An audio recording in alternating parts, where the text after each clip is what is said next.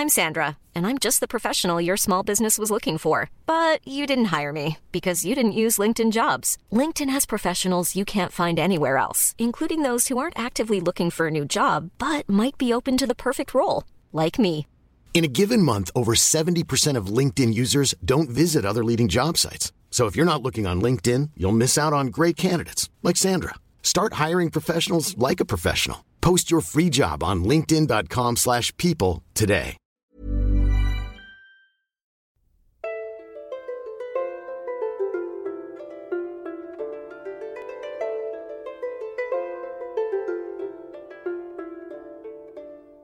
Hello and welcome to the Renaissance English History Podcast, a part of the Agora Podcast Network.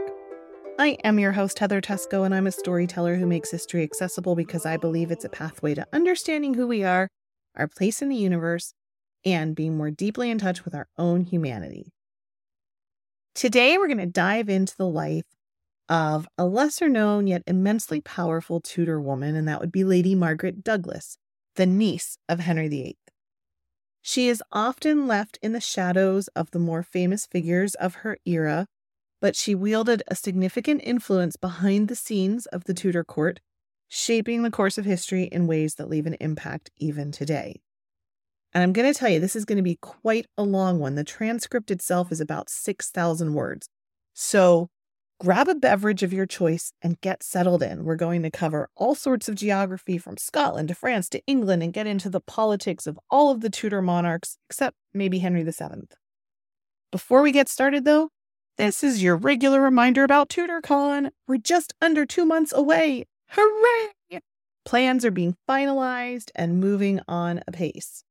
Remember, if you can't come in person, and remember there's actually still a bit of time to get your ticket if you can still come via the magic of the interwebs via our streaming ticket. All of the talks will be live. There'll be a moderated chat so you can ask questions of all of the speakers, interact with others in attendance. There's a dedicated TudorCon group where you'll get the transcripts and the recordings, plus a digital goodie bag with ebooks, electronic art, and some other fun digital treats. So go to englandcast.com/TudorCon online to learn more and enter the code EARLYBIRD when you receive your ticket to save $10. And again, that's englandcast.com/TudorCon online and enter the code EARLYBIRD. All right then, my friends, Margaret Douglas, born amidst political turmoil and bred in the opulent yet dangerous Tudor court, Lady Margaret's life was rife with romance, power plays, and the immense task of playing kingmaker within her own family lineage. Her story offers a unique lens through which to view the Renaissance England that we all know and love, brimming with clandestine plots, royal scheming, and political maneuverings. In this episode, we're going to talk about her childhood, her critical role within the court, and the powerful players that she was able to place in positions of authority, as well as her legacy. So settle in and get comfortable. Here we go. Lady Margaret Douglas was born on October 7th, 1515. Some sources say October 8th, but it was actually the 7th. She was the child of a politically charged union between Margaret Tudor, who was, of course, the older sister of Henry VIII.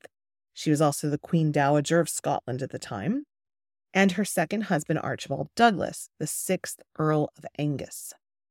It was a tumultuous relationship that was often at odds with the political climate of the time. They had secretly left Linlithgow Palace in Scotland due to the escalating tensions, and the marriage of her parents set the stage for Margaret's eventful life. Archibald was apparently considered a young, witless fool by his own uncle, Gavin Douglas. He headed the influential Red Douglas clan. They typically leaned towards the pro-English party in Scotland, and this clan was often at odds with the majority pro-French group. Also, little did Queen Margaret know at the time of their marriage, Archibald was actually already pre-contracted to marry a Lady Janet Stuart, a detail that would come back later to haunt him and his daughter. The union between Queen Margaret and Archibald sparked resentment among the other Scottish nobles. They feared that this alliance could lead to Archibald's domination of the government because, of course, Queen Margaret, her son, was the king. She was the Queen Dowager. They were worried about him having complete power over this. So they actually summoned the Duke of Albany from France to take up the role of governor. This left Queen Margaret feeling cornered, and she was urged to seek out refuge across the border in England. She was encouraged by the English Warden of the East March. She arrived at Harbottle Castle just days before she was due to give birth to her first child by Angus. And she gave birth. Little Margaret thrived and was christened on the 8th of October, with Cardinal Wolsey actually serving as her godfather by proxy. Now, being born in England actually had significant implications for Lady Margaret. She was born to an English mother. She was born on English soil, and so she was seen as an English subject. This also made her eligible to inherit the crown. She, of course, would be a granddaughter of Henry VII. This would influence her position in the years to come. In the immediate aftermath of the birth, Queen Margaret fell seriously ill. She laid immobile on her bed, and during this time there were whispers in Europe of a potential invasion of Scotland by Henry VIII. Despite assurances by his minister, Cardinal Wolsey, of no such intention, Henry was prepared to enforce his will should Albany not accede to his demands regarding Queen Margaret. After a series of letters, Queen Margaret and her husband were invited by Henry and his council to come south for Christmas. Due to Queen Margaret's frailty and the ongoing policy uncertainties regarding Scotland, the party did not actually travel to London, and instead Queen Margaret and baby Margaret were relocated to Morpeth in slow stages, arriving on the 23rd of November, 1515. So little Margaret would have been about 6 weeks old. Seemed like a really big journey to undertake with a 6-week-old. I remember just getting out the door with a 6-week-old seemed like impossible. But anyway, they traveled. Then Angus did go back to Scotland a few weeks before Queen Margaret and baby Margaret departed to continue south on the 8th of April, 1516. Queen Margaret probably understood Angus's need to maintain his estates, but she still felt a sense of betrayal. Angus quickly resumed his relationship with said Janet Stuart, which resulted in a daughter, and more indignation for Queen Margaret, especially when she discovered that Angus and Janet had been living in her own dower castle. Not cool.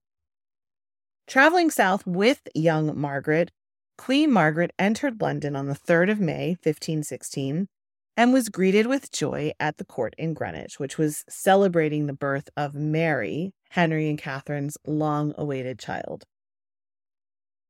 From Henry's perspective, his sisters were crucial tools to attain and sustain power for his lineage.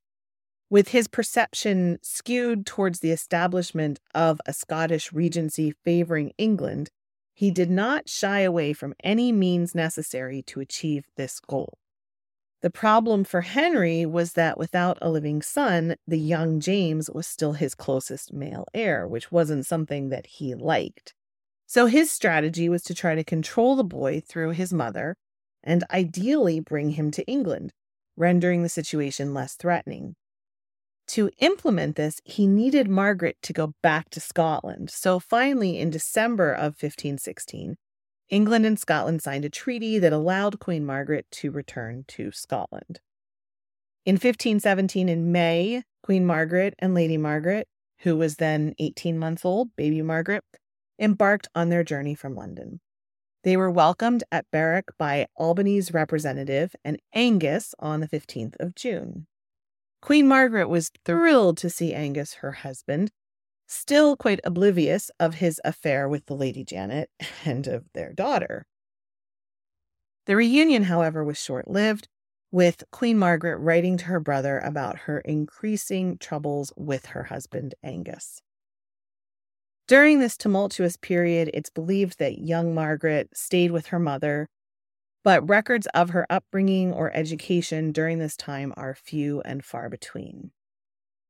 In 1517, Queen Margaret contemplated annulling her marriage to Angus, but was dissuaded.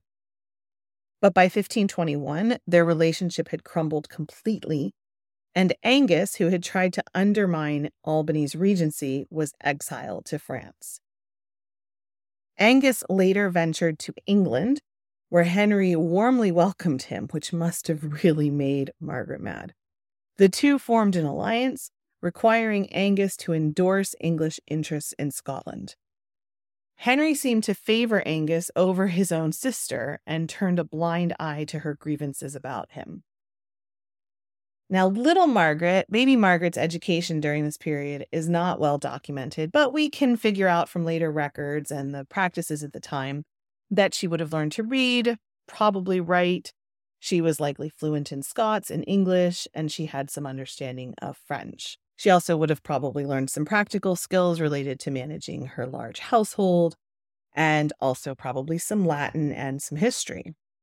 She also would have been taught music, to sing, to play the lute and the virginals, and she also would have gone riding, hunting, and maybe even learned some falconry.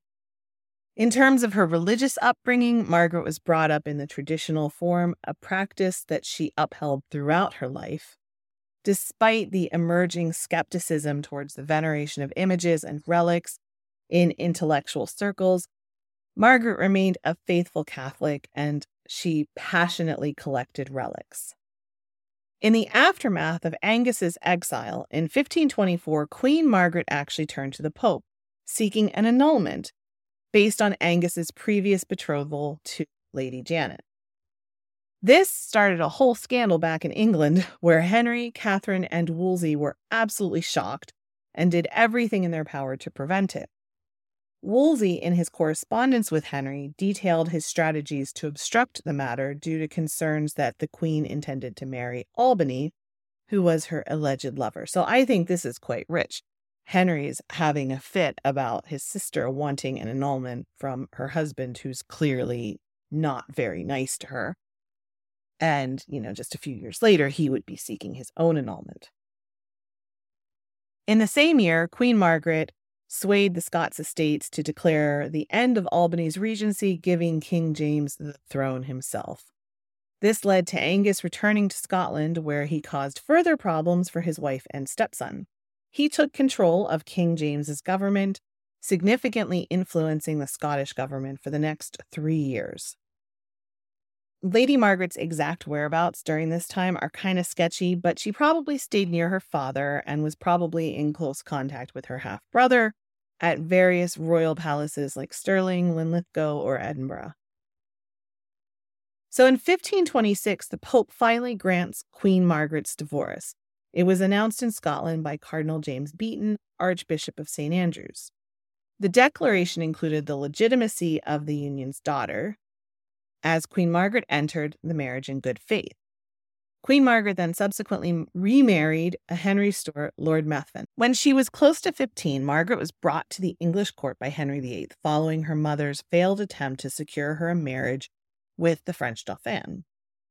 Margaret was appointed as a lady-in-waiting to Henry's daughter, Mary, the future Mary I of England. On April 6, 1530, Henry VIII got Margaret clothing, supplied her with clothing, but her precise location at that time is ambiguous. There's a theory that Alison Weir puts forth that she moved from Northumberland to the residence of her Aunt Mary, the French Queen, in Suffolk. The theory's foundation lies in the lines of a posthumous tribute poem about Margaret, presumably penned by someone who knew her personally. However, in the absence of contemporary records, other historians argue that she went directly to Beaulieu, living with her cousin Mary. By Christmas of 1530, Margaret was attending court and was given £6, 13 shillings by Henry for her leisure. This gift was presented again the following year. Margaret was now part of her cousin Mary's entourage. Mary was still acknowledged as a princess, with her parents' marriage under dispute but not yet formally annulled. The two girls developed a close bond that lasted throughout Mary's lifetime. There was only a 6-month age difference.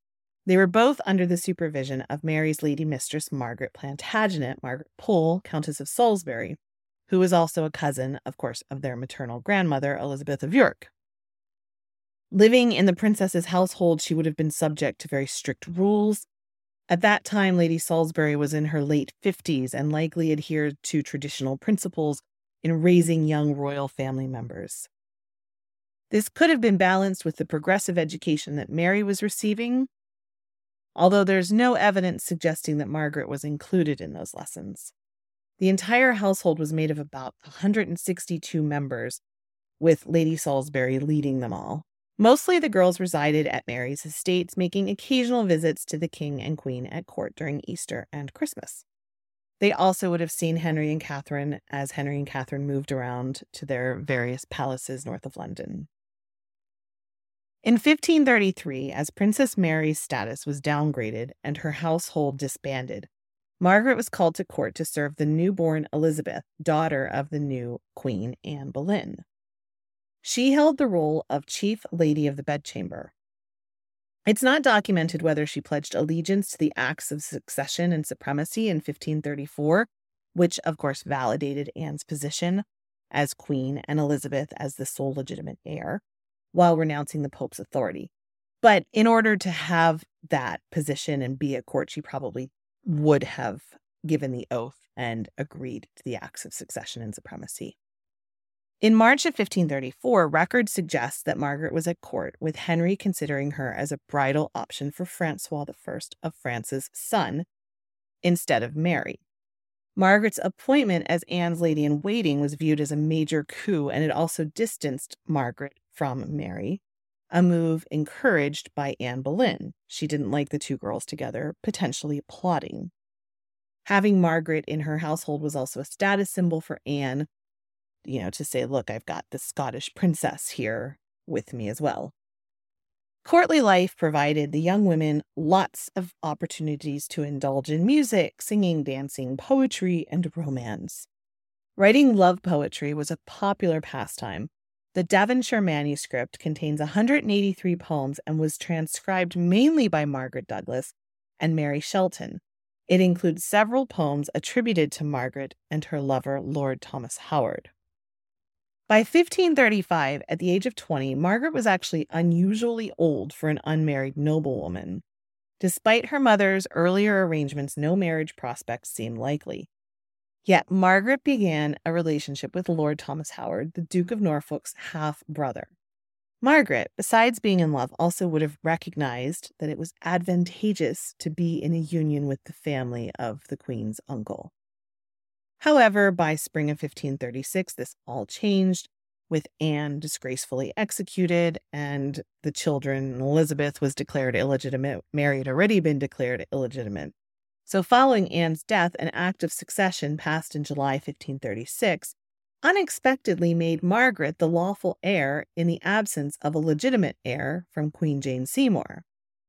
As Henry realized Margaret's ongoing affair with Lord Thomas, it became a source of danger for her, as it hadn't yet been consummated and wasn't legally binding yet. On July 9th, investigations into the former Queen's household revealed Howard's relationship with Margaret. Both were imprisoned, and Howard was condemned by an Act of Attainder for treason. This act also banned royal family members from marrying without the king's permission. Margaret was spared due to the unconsummated nature of their relationship. Later, a Sir Francis Bigot, a rebel leader, claimed that the act against Howard was actually instigated by Cromwell, who wanted to marry Margaret, which, is a little bit sketchy, so who knows.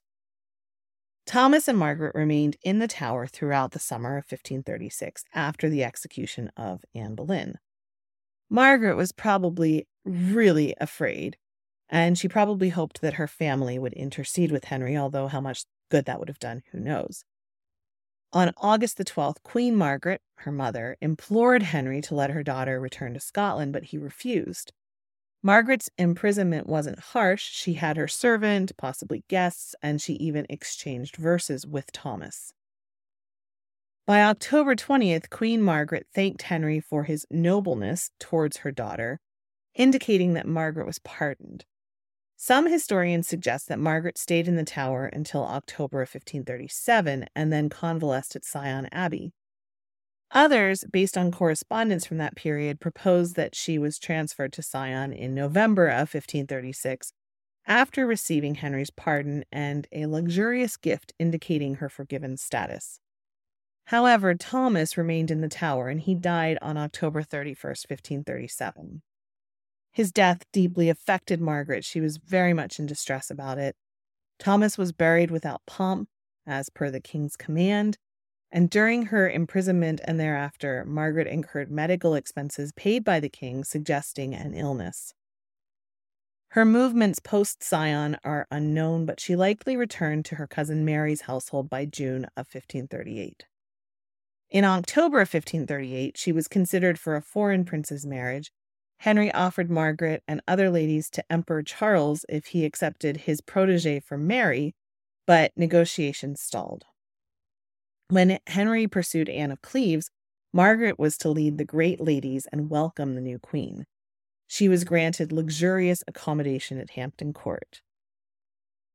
In the Queen's service, Margaret would have met and been close with Catherine Howard, who of course was related to Thomas Howard, and then Catherine replaced Anne of Cleves as queen in 1540. So Margaret remained in the royal household, receiving a gift from the new queen. She sparked a flirtation with Charles Howard, Catherine's brother, but marriage plans did not materialize. In 1541, Margaret's mother passed away. Around the same time, Queen Catherine was arrested for adultery, and Margaret was questioned but remained uninvolved.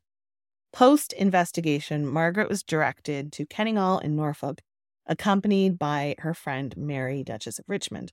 She remained there until late 1542.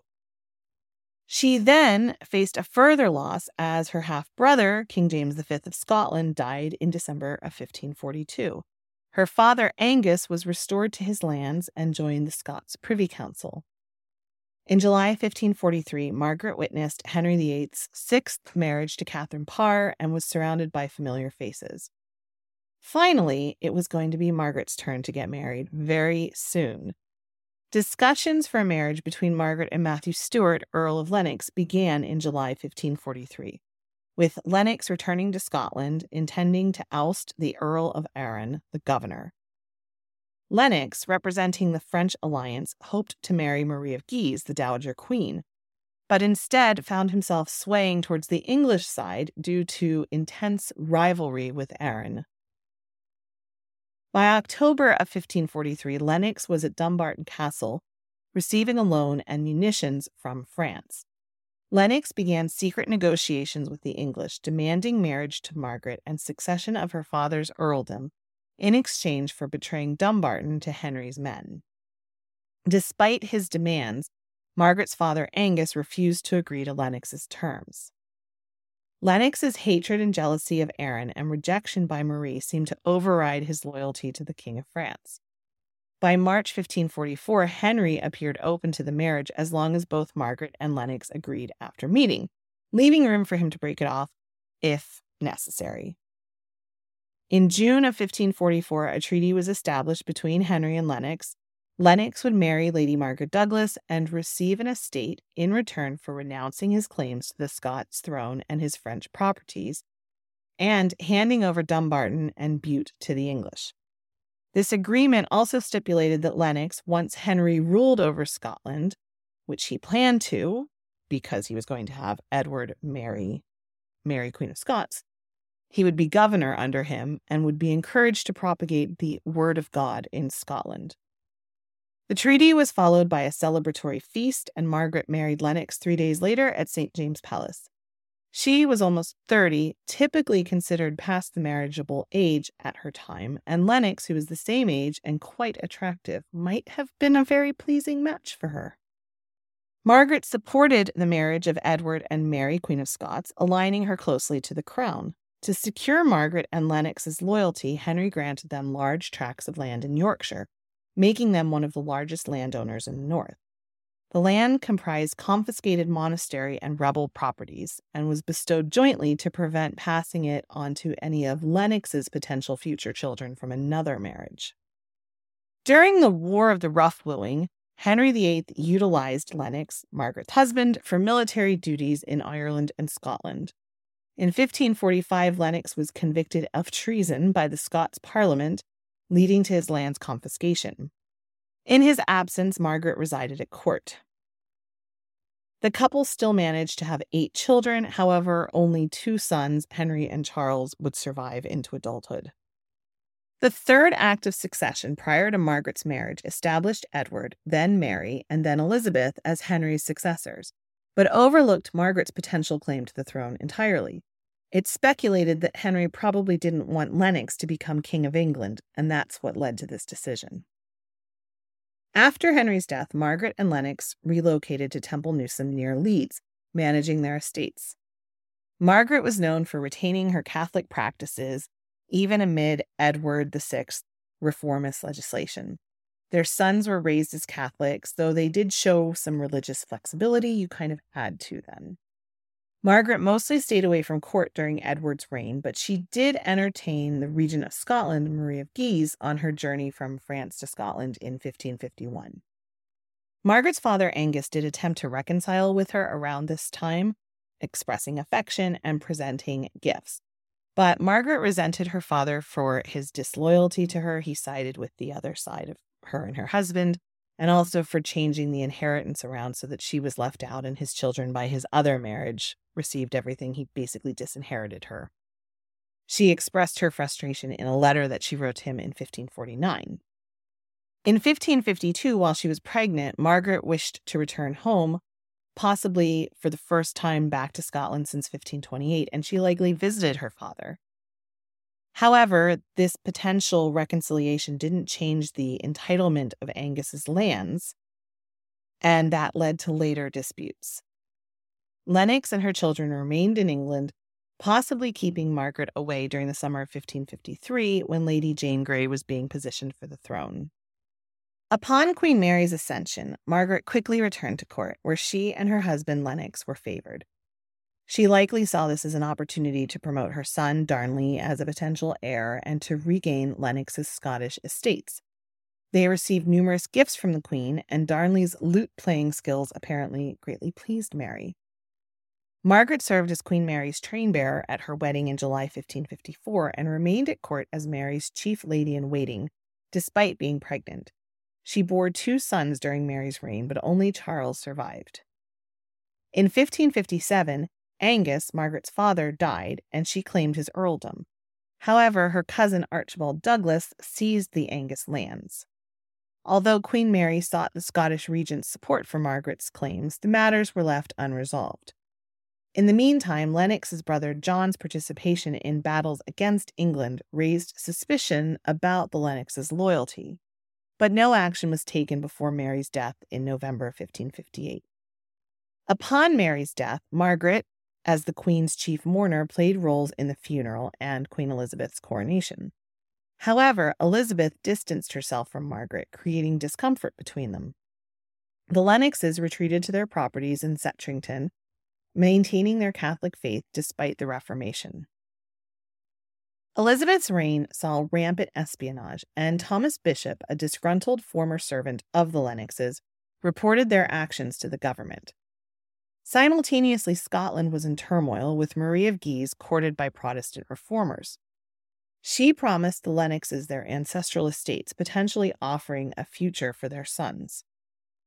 Margaret sought recognition for her son Darnley as a potential heir, but with Elizabeth deemed illegitimate by some Catholics, Darnley's claims extended to Scotland and even to France.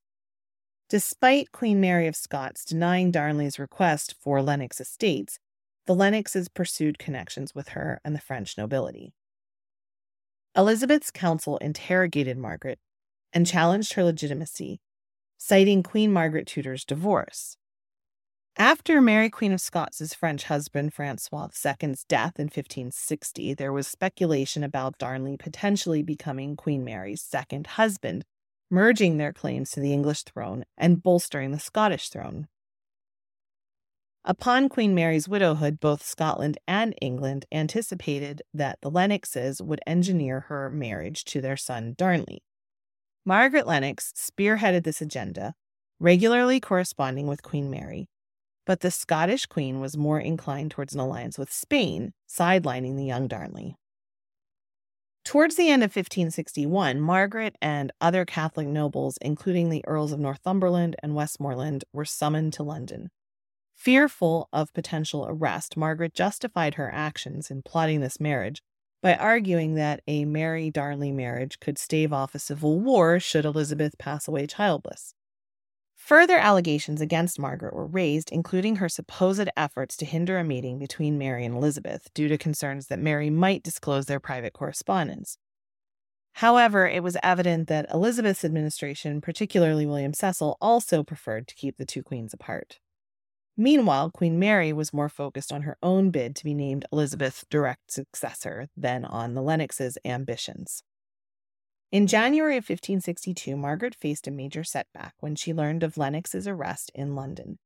He was taken after he failed to explain some questionable communications with Scotland that the English government had intercepted. Thomas Bishop, this disgruntled servant who had been dismissed by the Lennoxes for a second time, not sure why they hired him back, but they fired him a second time, took advantage of the situation by launching a litany of accusations against them. Unsurprisingly, Scotland offered no assistance during the crisis. Queen Mary showed little interest in the Lennox family at this stage. As a result, Lennox was then transferred to the Tower of London, and Margaret was placed under house arrest at the old Charterhouse at Sheen in London.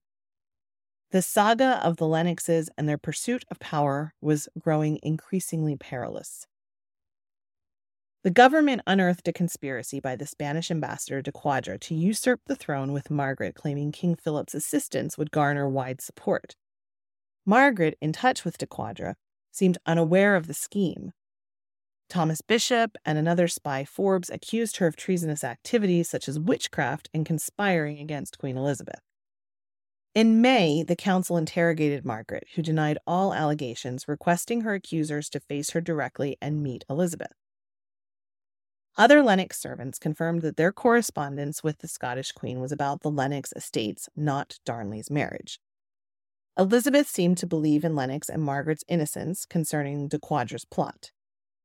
Margaret maintained her innocence throughout the summer, acknowledging only that Darnley's tutor had visited Scotland without permission. Despite concerns about her finances and the management of their estates, Margaret and Lennox remained confined.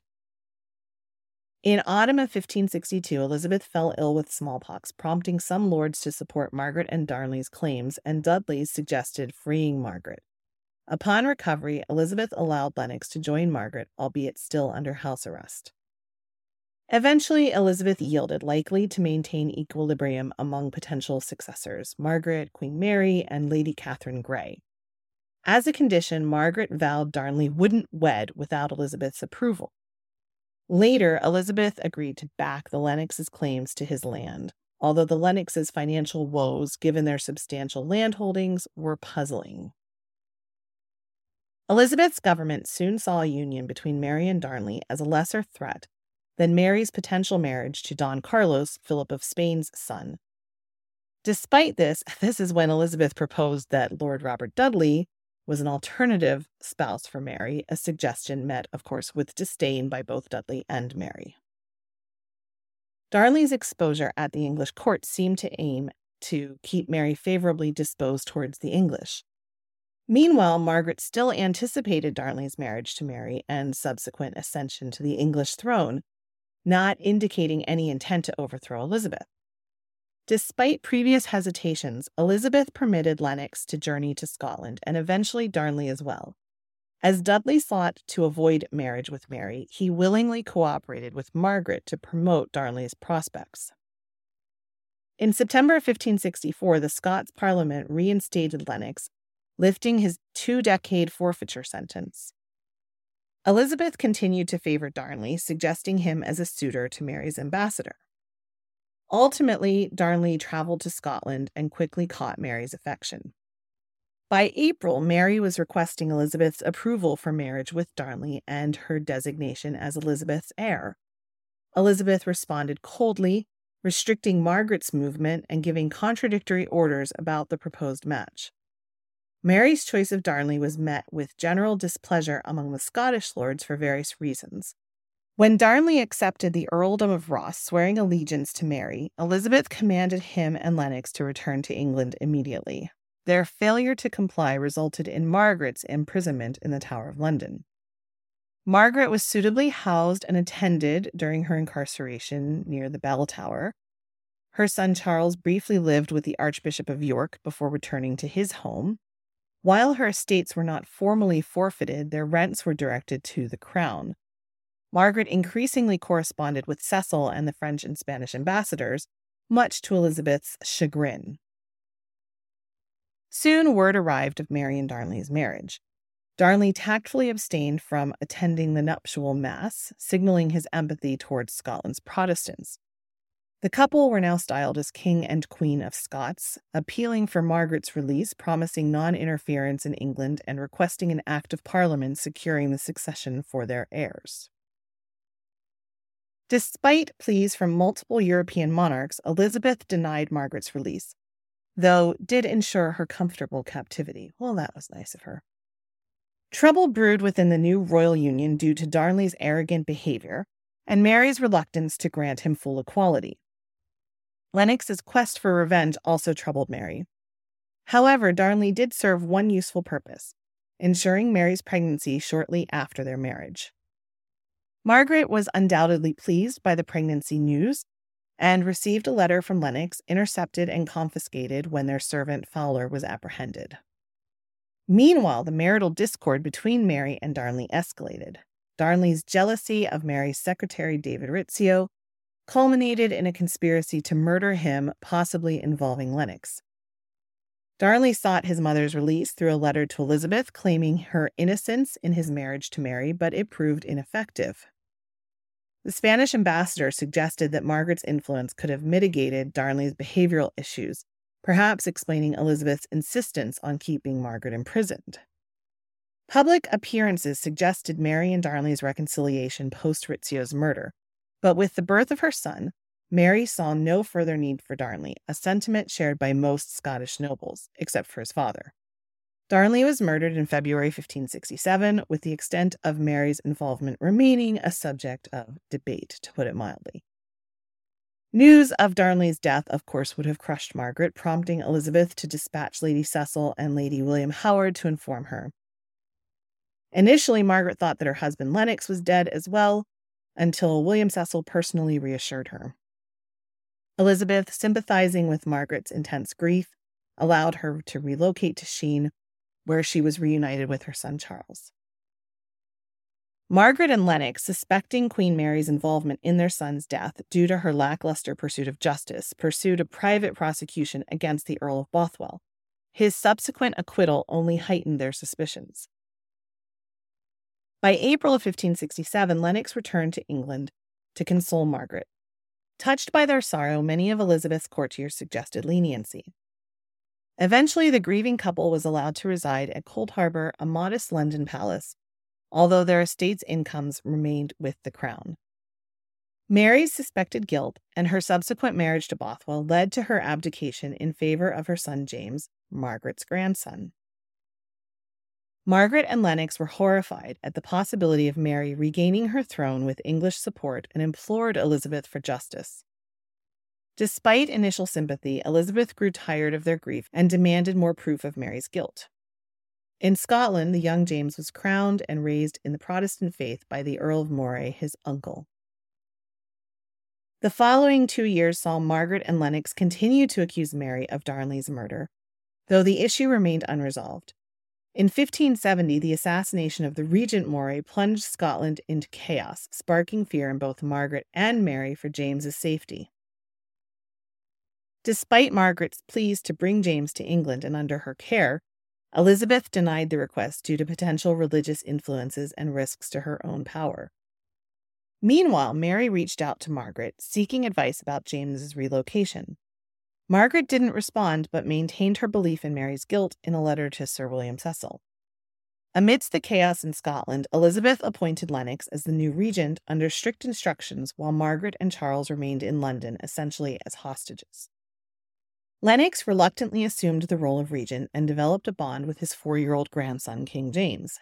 Despite his best efforts, Lennox's old rivalry with the Hamiltons led to conflicts, resulting in him executing several Hamilton hostages, marking him as a target.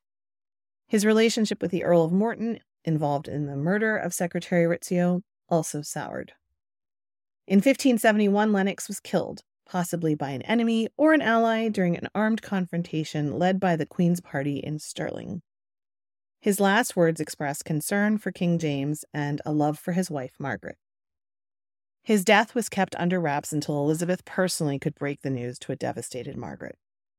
Margaret shifted her focus to her remaining child, Charles, seeking his guidance and promotion through Lord Burleigh, though he only appointed Charles a Protestant tutor.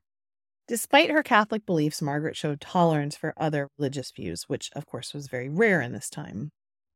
During this period, she liaised with the new regent, the Earl of Mar. Surprisingly, around 1573, Margaret announced her belief in Queen Mary's innocence of Darnley's murder. This drastic shift in her convictions remains a mystery.